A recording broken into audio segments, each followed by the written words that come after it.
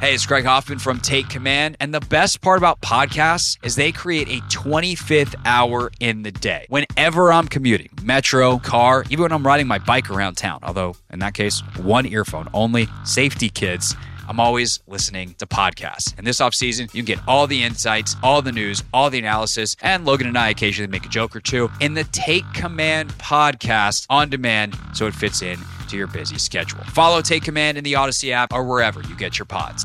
This is Matt Spiegel, and I can't wait to bring you Season 2 of the PBP, Voices of Baseball. The very best play-by-play voices in the game talk about their craft. It's a job so special that even Joe Buck told us he will probably go back to it. I'm 53, basically 54. I think it's too early to say nevers at this point in my life. I think at some point I'll get the itch again. Incredible guests sharing great stories from your favorite teams coming this year. Find us on the Odyssey app or wherever you find podcasts.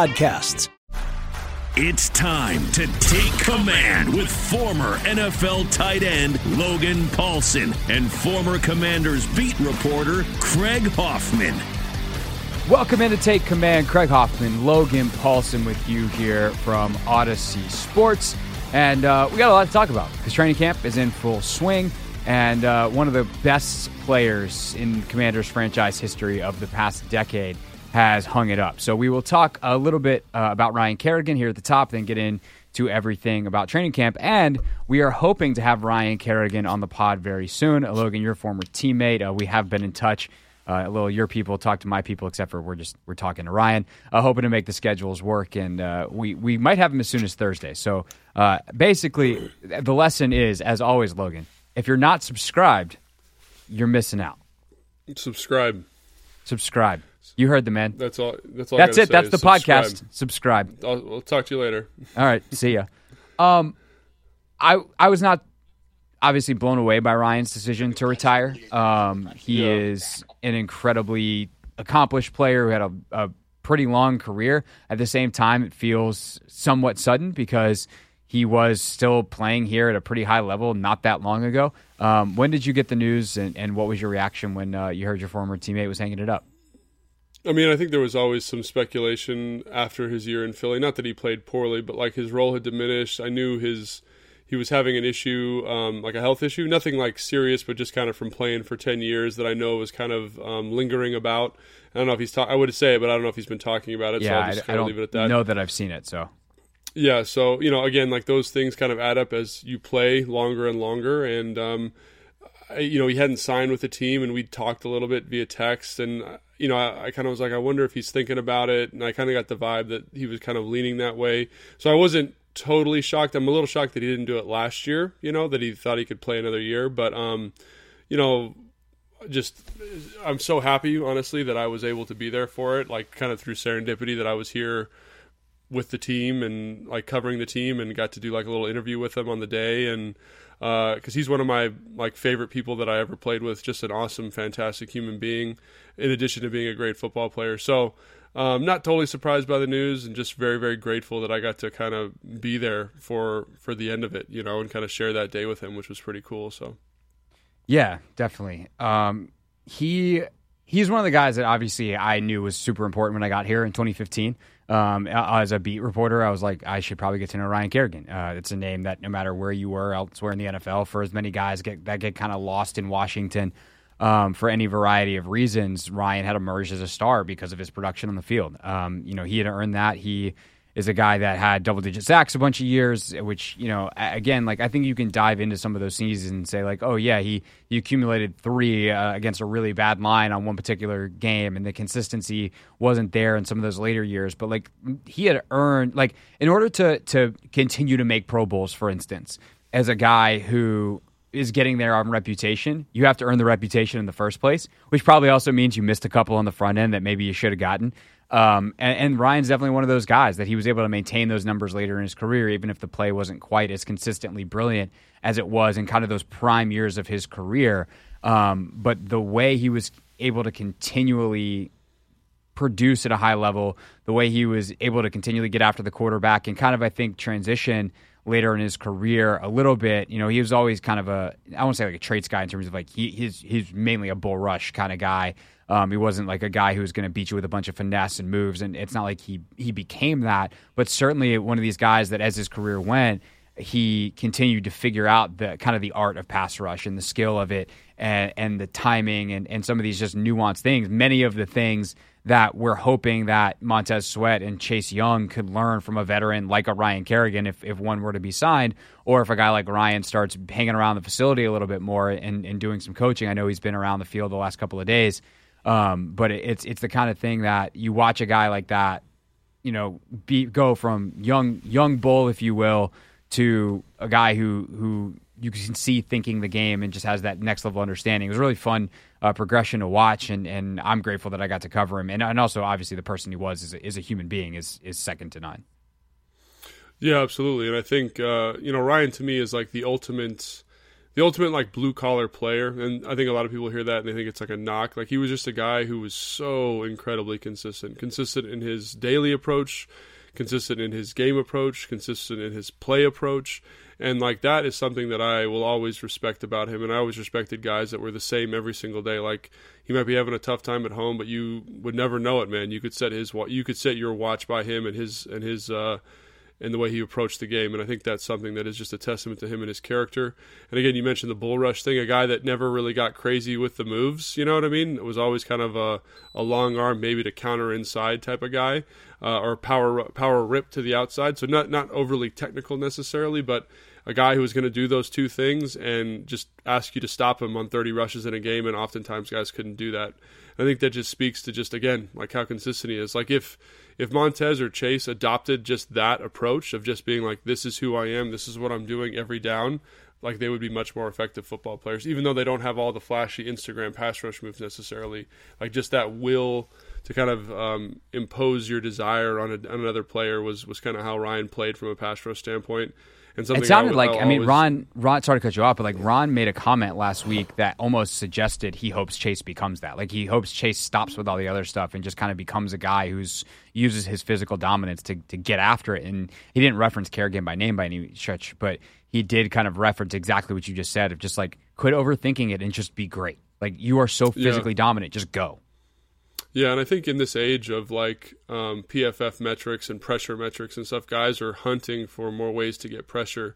But like, sometimes you just got to rush. Just rush and be consistent with your angle, consistent with your line, consistent with your approach, and you'll be productive. And that's what Ryan did. Like, I don't think anybody's like looking up Ryan Kerrigan's sacks as like, ooh, wow, look at this cool Instagram cut up I found. But dude has 95 and a half sacks on his career, and not many people in the world can say that about anything. So, and again, that's just being consistent, down in and down out. So I understand Ron's kind of perspective on that and wanting to get Chase to abide by that, because that goes a long way in pass rush specifically. I think, too, Ryan is the kind of guy that it's really easy to think about the things that he maybe was not, especially, and I will say as an analyst, like, I was maybe guilty of this in the last couple of years he was here, as opposed to appreciating what he was, which is now easier in hindsight because we always look to glorify people when they hang it up. But it's real easy to look at like Ryan and say like, yeah, he got fooled on some play actions, or he didn't have a million pass rush moves or whatever, and then you just like go, wait a second. He was a guy who got you 10, 11 sacks a year. He was a guy who almost never missed games. He was a guy who, or even on a leadership front, right? Like, Ryan was not a rah-rah, get in the middle of the huddle. Like, sometimes he was that guy, but he was not inherently like a super vocal leader. And you can speak to it more behind the scenes, but, certainly what we saw and what I was told, he wasn't the kind of guy that was going to like rip someone in a meeting or do any of that stuff. But he was going to lead by example, and that is also a form of leadership that you need on a football team. You need some of those guys. You need some of the vocal guys. You need some folks that are willing to follow. Like, you need a variety, and Ryan was so clearly defined in exactly who he was that it does make it easy to build around him. And at times they did a really good job of that here and trying to get, a Preston Smith to play opposite of him. They put an emphasis on some of the D tackle spots, obviously, in those later years with Allen and Payne. They try to maximize, the pressure inside to keep Ryan free on the outside and let him do his thing. So I think Ryan's the exact kind of player that is great. And if you get caught trying to appreciate how he's not legendary, like, you miss the point that he was freaking great. And that, just like you said, you can set your watch that greatness for almost a decade in the league. Yeah, and I think that's something fans need to understand. I think everyone, like with the draft, we just did the draft, and we've got all our draft picks here now. They want to think about, like, are any of these guys going to be the next, elite player? Is Jahan going to be the next Julio or Jerry Rice or whoever you want to put in there? But, like, sometimes it's just good to have good pros, man. Good pros, good professionals, guys who are, I had this conversation with Santana a couple of days ago. There's something to be said for being solid in the NFL. Because, like, there's guys, some of the best players, some of the most, like, vigorous battles I had in my career were against guys who were solid pros. You know what I mean? They weren't going to go in the Hall of Fame. They weren't going to go to the Pro Bowl. They were just kind of below that top tier. And for Ryan, like, he was in that Pro Bowl category, keeping that kind of solid moniker. And I think fans need to understand that there is value to that, to the consistency of a player, that you know exactly what you're going to get. Because, like, they're not going to give you more, but they're never going to give you less. And that never going to give you less thing is so, so critical. And I think to kind of elaborate on this season, like, they did a good job. This coaching staff and the scouting department did a good job of finding guys like that, guys like Ryan, who are consistent in their professionalism. And I think that's so, so important, and when they drafted him in 2011, honestly, it changed my perspective on creating a team, because, like, I just thought the other guy that he was kind of in competition with was Robert Quinn, and Robert Quinn's still playing, and he's had bigger sack numbers, but the consistency hasn't been there. And a guy that in Ryan, who you know is never going to get in trouble, never going to miss a meeting, never going to miss an assignment. And, like, that's just who he is. And if you had 11 of those guys, you've got a really damn good football team. And I think that's something that fans often overlook in favor of something that's a little bit more flashy. And it's important to remember that the NFL is not about that all the time. It's about those guys who do what they're supposed to do and do it at a high level. And that's what Ryan was to a T. And I think hopefully, he gets his name in the Ring of Honor and all that stuff, because he definitely deserves it as a human being, man. Like, you've talked to him, just one of the most stand-up humans you've ever met in your entire life, and a guy who has made a ton of money but has never changed. He's the same guy as that I met in 2011. He's the same guy that I had lunch with today in the cafeteria at the park. So I think that again just speaks to the type of person that he is. Yeah, Ryan was the kind of guy that would disappear on us from, like, a media standpoint for a while, just like the way his schedule was. He would be in the weight room or getting recovery or whatever when it was open locker room, and there was a couple times where we had to go to PR and be like, hey, like, Kerrigan hasn't talked in a while. Can we get him? He'd be there the next day, always. Yeah. And, like, that wasn't always the case with guys. Or, like, he'd show up and be like, hey, guys, sorry, I've been getting extra treatment. What's up? Can we do this in 5 minutes, whatever? Like, yeah, okay, right. Cool. Or, like, he'd let us know, like, hey, guys, I'll be back in 10 minutes. Like, meet you in my locker. And that kind of accountability from a leader, you don't need to talk every day. You don't need to be available necessarily every day. Like, your job does as a player include talking to the media, especially if you're a primetime player, a highly paid player, a leader like Kerrigan was. But it's not your entire job, and nor is it the most important part. And we're certainly willing to work with guys. And so that was something I always appreciated too, was, like, Ryan wasn't the kind of guy that was looking to talk. But if there was questions that needed to be asked, for whatever reason, or he hadn't talked in a while, like, you could count on him showing up if he was asked to be there. Not to mention, obviously on a much larger, that's a very personal kind of, specific to the media relationship tidbit, but obviously the work he did in the community, the annual golf tournament he did which I believe he took over from Arakpo, if I'm remembering correctly. Correct. Yep. Yeah, he took that over, and the work he did to help fight leukemia. And I'm sure the things that he'll continue to do, and we can obviously, when we have him on, talk about ways in which he plans to stay in this community. I know he and his family had moved out west. His wife, I think, is from California. So I don't know whether he'll be staying, maybe you do, and, it's up to him to really say what he's going to be doing next. Yeah. But I don't know whether he'll be staying here, taking some of that work out west. Whatever it is, I'm sure that he will continue to be a part of the Washington community for years to come, because he did make sure that, like, he lived here. Like, this was he's one of the guys that you could count on seeing out in the community. Like, the kind of guy, like he mentioned in his retirement note, right? Like, the highs in the grocery store. Like, Ryan was still going to the grocery store. Like, he just didn't see himself as, like, anybody special. And he just, he's like, yeah, like, I got to go to Wegmans like everybody else, or wherever he went. Right. Yeah, and I think the other thing that really stood out to me, and this is, again, like 100% a Ryan thing, and it sounds like we're gushing over him, but, like, this is just how he is, it's easy to gush about a guy who's just we'll make fun of him to his face, so, we'll save those for whenever he's on the pod. Yeah, seriously. But, like the fact that he was like, oh, one of the hardest things about coming back, or the most emotional things, was all the relationships that he made while here. And he didn't even say like coaches and players. He was like media, like equipment room, like training staff, weight room staff, like the cleaners. Like that's just how he was as a dude, like very approachable, very accessible. And, I'm very happy for him that he's like made this decision and is kind of ready to start the next chapter of his life. And it can be very challenging, obviously, having just done it myself.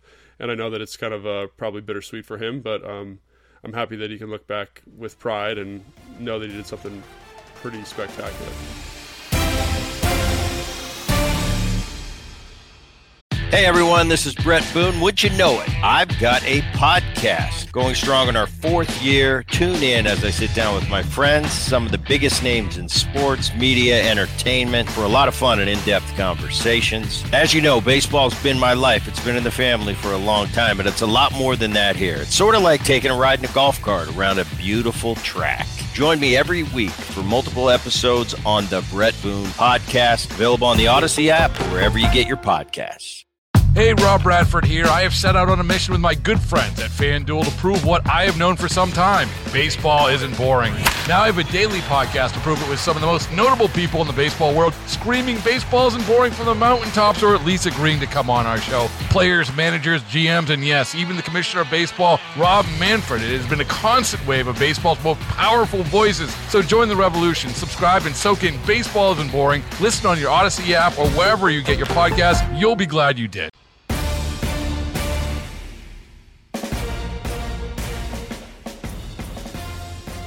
Take Command podcast from Odyssey Sports. Again, we'll hopefully have Ryan Kerrigan here in the next couple of days and have that for you on Thursday. If not, we will definitely have HBK pretty soon. All right, as to what you guys all saw on the field, the offense has continued to struggle. If we were doing a post-game show, or God, I was talking to someone earlier. We got a pregame show coming up, bro. Like we got like preseason #1 pregame show coming up soon.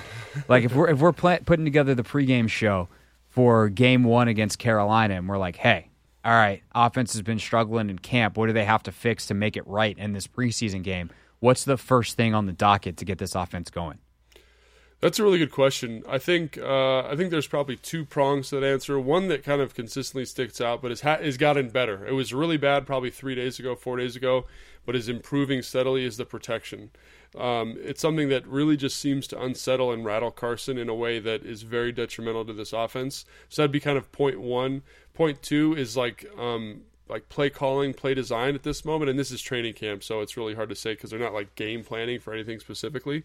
But I do think that, kind of giving him more options in the intermediate portion of the field is going to be a big deal. Because right now they're doing a really good job of attacking deep, and they're really good at attacking kind of right near the line of scrimmage. But that intermediate, like 8 to 15 yard range has been a little quiet for my money. And I think that's something that could be beneficial in terms of helping the protection, getting the ball out of his hand more quickly, and all those different things. So having said those 2 things, those are the 2 kind of factors I think that need to improve. But the third element is Carson Wentz and his play, and he's struggled a little bit, quite honestly. And like you can argue as to the reasons why that is. His base hasn't been good, and in a large part because the pressure's been very high. But he's just been very inconsistent with his throws. I think he threw 2 more interceptions today. So finding a way to make him more comfortable and get him to play better, really, because one of the things I thought when they brought him here, Craig, is that. He's going to be pushing the ball down the field. We're going to be getting these big chunk plays. As we learned, big chunk plays correlate to scoring drives. And, it's okay if he throws a couple turnovers in there. But it's been kind of the opposite of that. It's been a lot of turnovers, very few big plays. And I think that's somewhat concerning, especially if they're playing the Panthers coming up here soon for our pregame special. Yeah, the 13th. Because it's August, man. It's nuts. Yeah. It's August 1st. 13th is that first preseason game. Carson Wentz being inaccurate is not new. As Warren Sharp has mentioned, and that's who we were just referencing, that big play stat came from when he was on a couple weeks ago. Like, Carson's been the least accurate quarterback in the NFL that he's charted over the last 2 years. And so, at what point does this become, because right now it's very easy to say, well, we're still 5 days into camp. Things are still... Chase Ria is just getting back into the mix. Like you're trying to work on all this different stuff. But at the end of the day, like, at what point are we allowed to go, this is concerning? Or is it just, hey, it's training camp all the way, but like at some point you'd like to see something good. Yeah, I mean, I'm like, I don't want to say I'm concerned in an alarmist way, but it is something that is definitely on my radar, and it's slowly creeping up my list in terms of things that need to be prioritized to make this thing go for 2022. Like, for example, today, we're going to talk about Cole Turner in a minute. He ran an excellent route on William Jackson III. He was in isolation, ran a corner route, and broke it off in front of the kind of the overhang quarters player. So William Jackson III at inside leverage, he breaks out, crosses the guy's face who's over top of him, and it should be a completed ball. But Carson Wentz kind of puts a little bit too much air on it. Cole jumps, and Cole has like a 30-inch vertical, but he's also 6'7". So imagine that big, tall, lanky frame fully extended for the ball, and the ball still goes over his head right into the hands of the defender. Jeez. And so I look at that, and I say to myself, like, that is something that should not and cannot happen. And I know people make mistakes. I know people have off days. And I think the thing that's most kind of startling about it is, we talked about this on the show, his OTA period was about as clean as an OTA period as I've ever seen. And so for him to kind of have this tremendous regression over these last couple of days, now that being said, the defense is playing better too, but still, like, that throw right there kind of encapsulates what's going on with him. Another example from today that I think, if we've got time, I'd like to point out is Terry's running a high cross across the field, right? And they're running like a scissors concept, so the outside guy's got a post. And Bobby McCain is fixated on Carson's eyes, and Carson in the OTA period did a really good job of looking to the post and then looking to the high cross, kind of making two distinct movements to hold the midfield safety. He watches the high cross the whole way. Bobby McCain, I'm not even kidding, dude, runs the route for Terry. And if he does that, Carson's got to throw the post. He has to throw the post.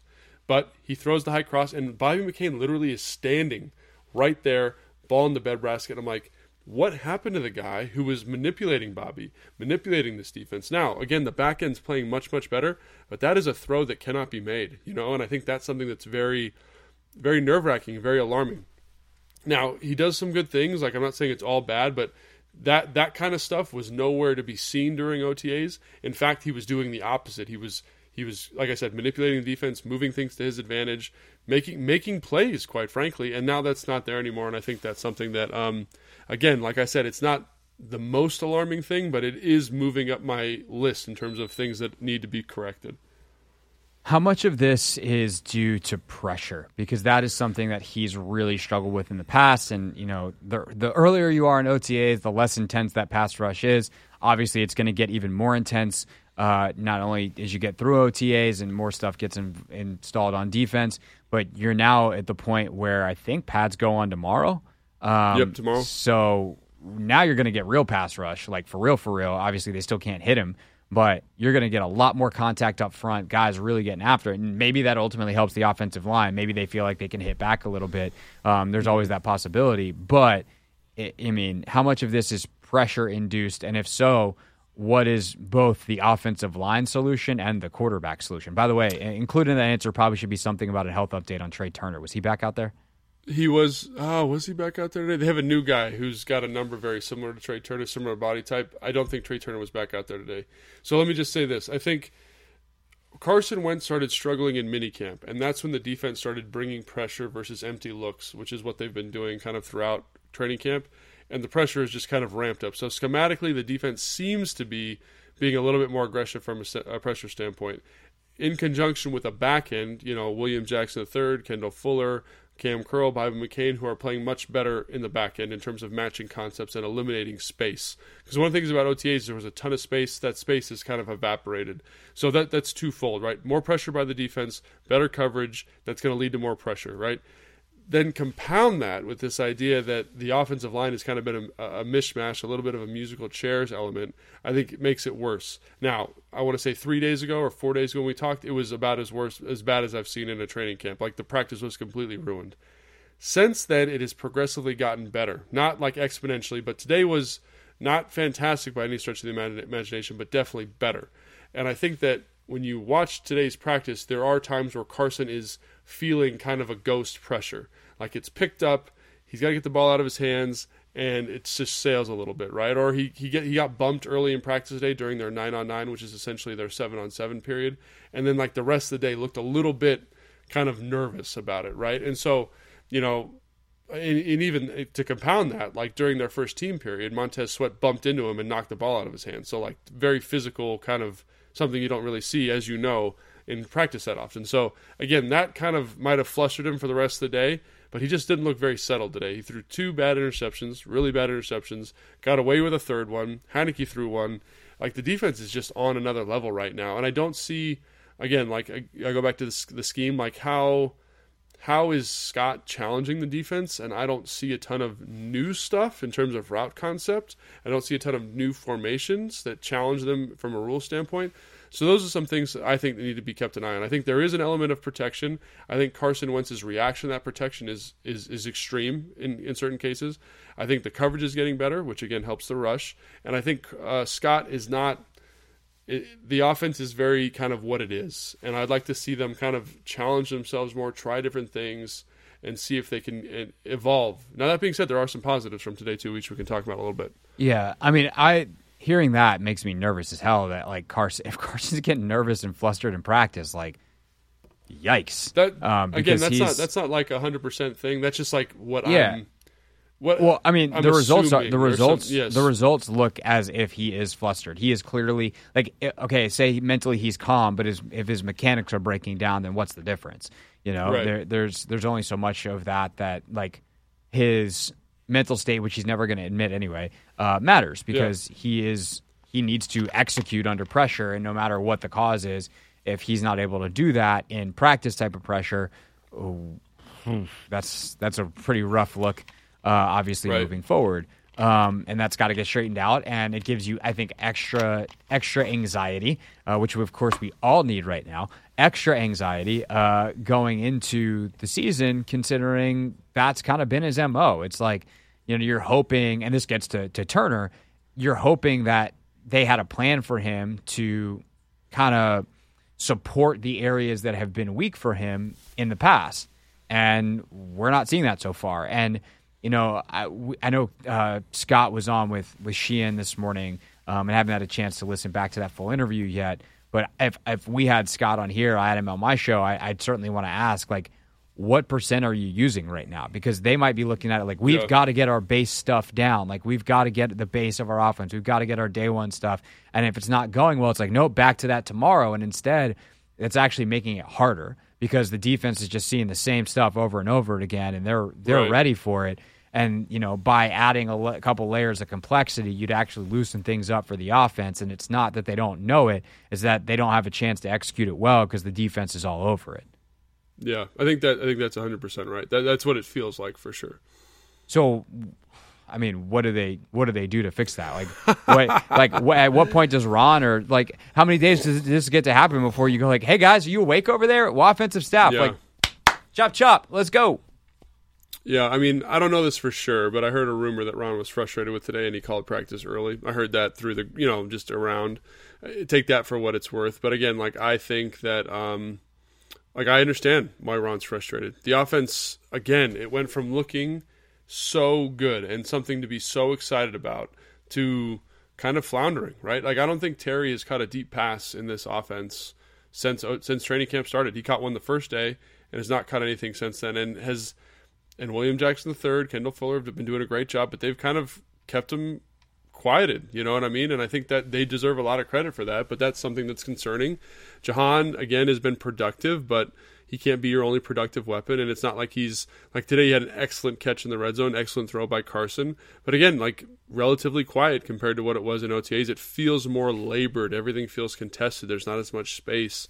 And it's been interesting because the guys who have been most productive are like the tight ends who have these gigantic catch radiuses. Cole Turner has shown up pretty nicely over the last 2 practices in the red zone specifically, doing some really high-level stuff, and looking like a big, strong dude who can catch the ball outside of his frame.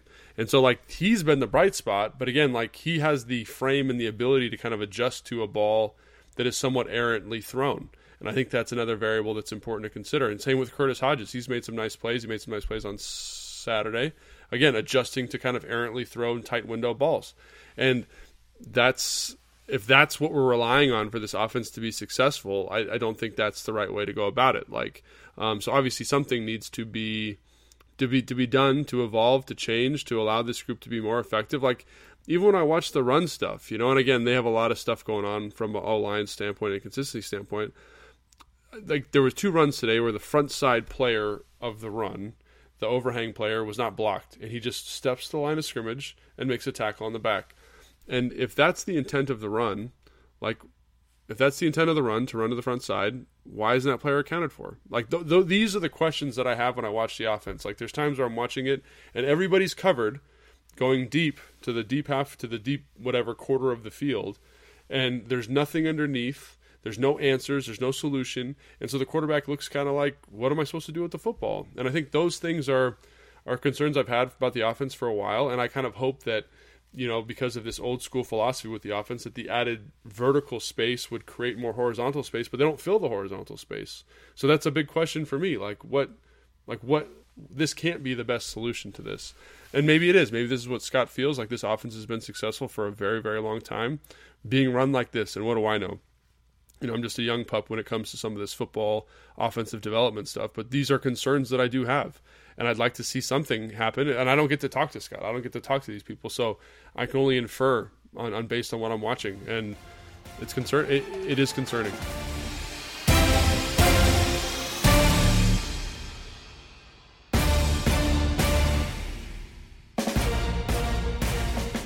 Take Command podcast here from Odyssey Sports. We should I don't know that they would give us Scott for the podcast. That feels dangerous. But I would be curious to ask. I'm sure at some point you'll get a chance to talk to him for the work you're doing for the team. Like, yeah. I want to know those answers because have you been around the NFL as long as Scott Turner has? No. As long as his dad has? Surely not. But you did play for some really smart coaches and you had a pretty long career, thanks in large part to how you thought about and processed the game.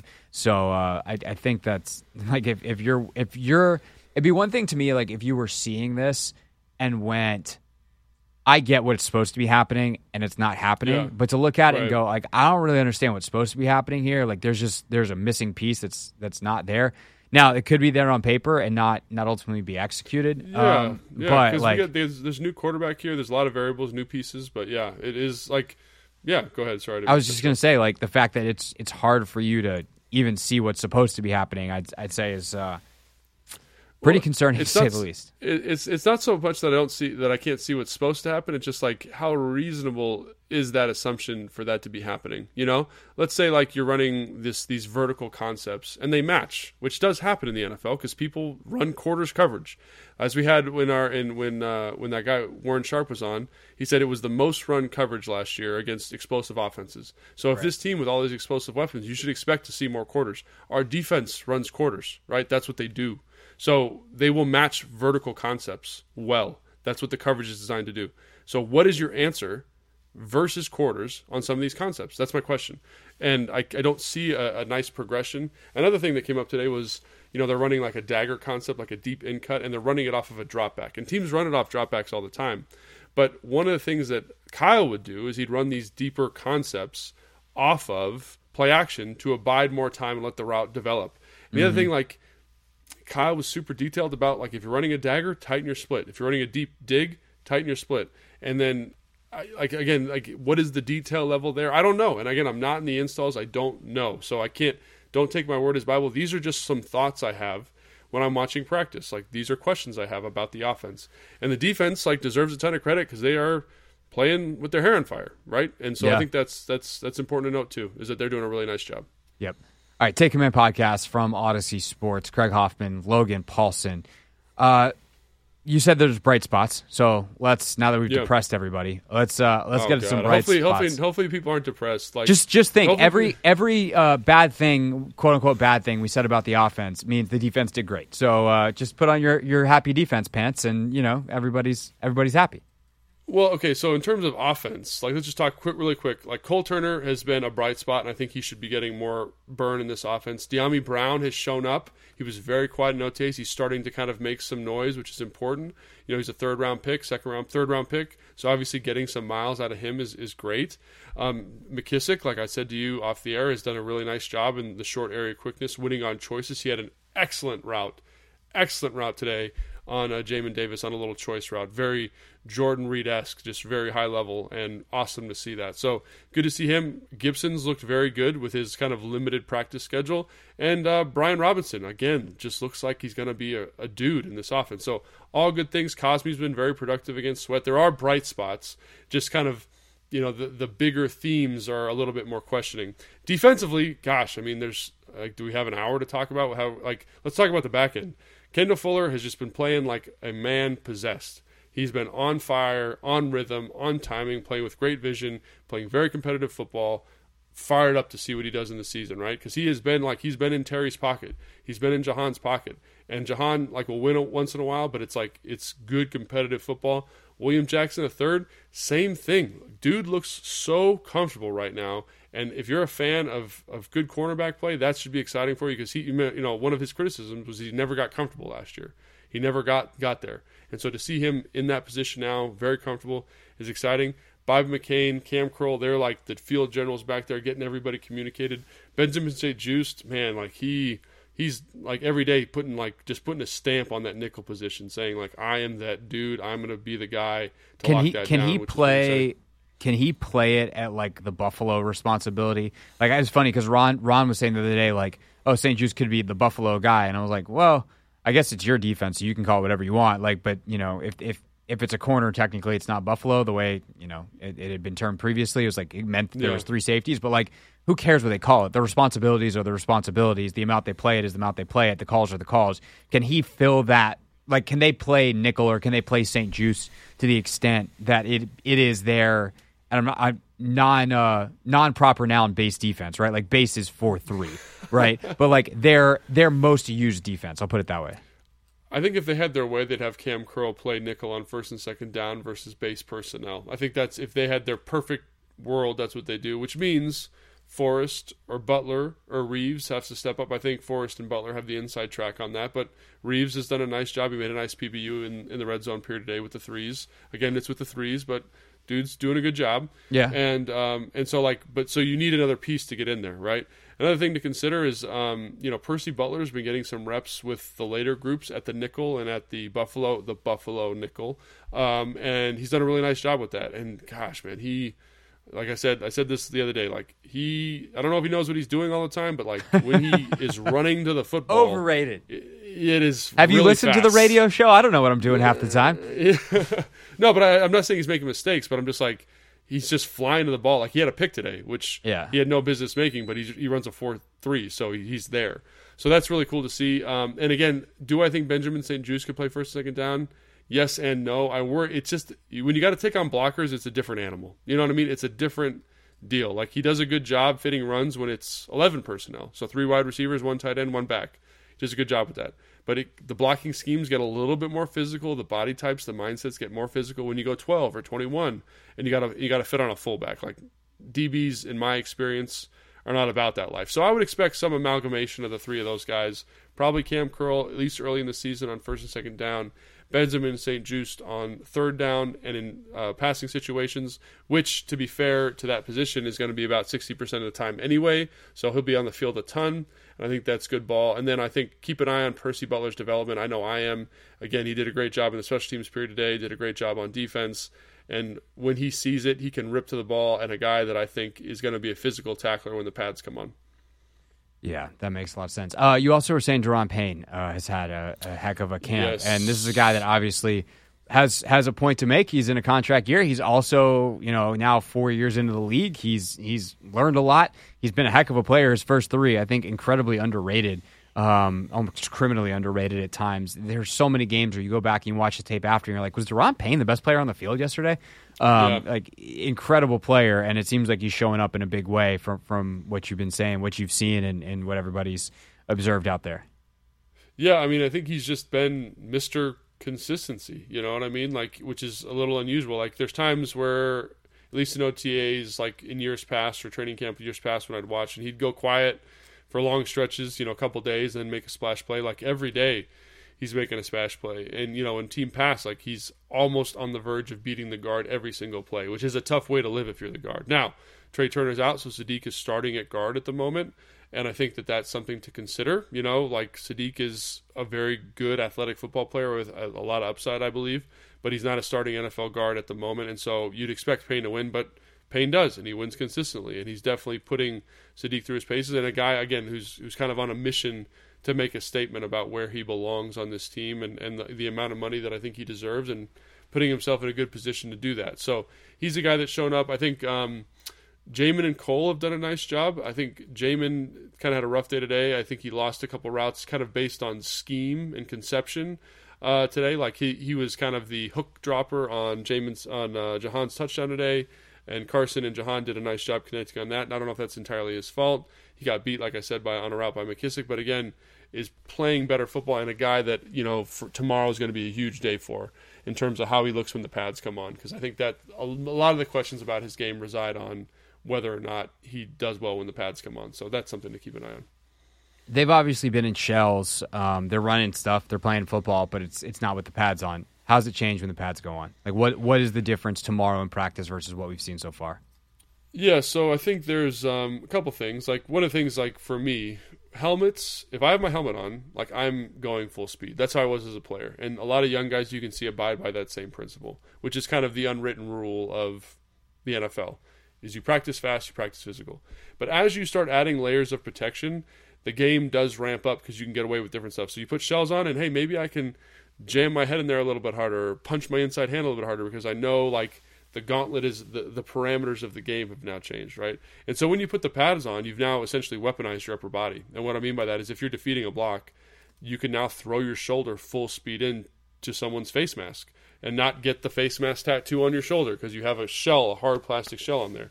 So the physicality definitely changes. Like, it's always fast, it's always physical because these guys are NFL football players.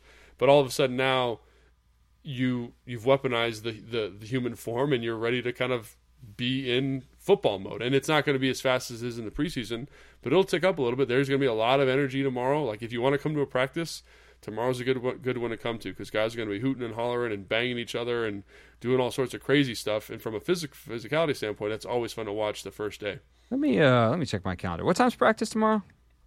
I think it's at 9 to 11:15, something like that. I might have to send PR a note. I might come to practice tomorrow. If not, I think I'm coming on Friday. So yeah, you should come to a padded practice day. Is all I'm saying. No, I'm definitely. I mean, as a fan, yeah, definitely. If you're listening, come on out. I mean, maybe you do the day that I'm out there, and you can wave at me. I'll wave back, be like, "Hey, good to see you." But I got to get out there, bro. I can't just do the podcast based off of tweets and what you're seeing. I got to get out there with my own eyes and then apply the old Kevin O'Connell: see a lot, see a little, see a little, see a lot. It's true though, man. I will say it's incredibly hard to watch practice from the sideline. It's incredibly difficult to kind of keep track of everything and who did what and what's going on. So it's tough, but it is cool to kind of feel the energy of practice, I think. You guys had Cam Curl on set today. Anything to take away from that? Man, I like his vibe. Like Tana said afterwards, man, I really like his energy, and I don't disagree. I think he's a guy who's, you talk about people who handle themselves the right way. Like, we talked a little bit about how, he's becoming more popular, becoming more kind of famous, and he was like, I don't really worry about that. I want to, like, make my mark on the football field, and that was really cool. And I think that speaks to me, that informs my opinion, like, saying this is a guy who's built mentally the right way and wants to be great, and that's pretty cool, I think, So he's a guy we've talked a lot about on this podcast because he's a freak, man. I think that's the other thing. When he came into this tent, like, he's built different. I know people say that all the time, but he's big. He's a big dude for a guy who plays safety. So I really enjoyed the interview. You guys should definitely check it out. And also, like, he's just a good football player, good dude, and built the right way to kind of have a long career, which is exciting. Definitely excited to go back and check that out. All right, we'll be back on Thursday, hopefully with Kerrigan. If not, we'll have him next week But excited to have that conversation when it comes. Excited to see the next couple of days of practice. Who knows? Maybe I'll have in-person practice observations on the next pod. So, this is, again, Logan, to wrap where we began, this is why you subscribe. You just never know what you're going to get, but you want it, and you want it as soon as it's available. As soon as super producer Matt Essig, who's now fully on board and ready to go, has been listening to this entire conversation, taking notes and everything. There today? Yeah, Matt there today? Matt's over there. Matt, would you like to officially say hi to the podcast? I can make sure your microphone is. Hold on, Logan, you're going to go for a ride on the camera for a second. Yeah, all right, yep. Okay, Matt, your mic is live. Hi, everybody. All right, that's it. That's Matt Essig, everybody. All right, we'll be back on Thursday, so make sure you are subscribed on your favorite podcast platform. Following along on Twitter, @Hoffman Show, for Logan, @Logan_Paulson82, and we'll see you then on Take Command.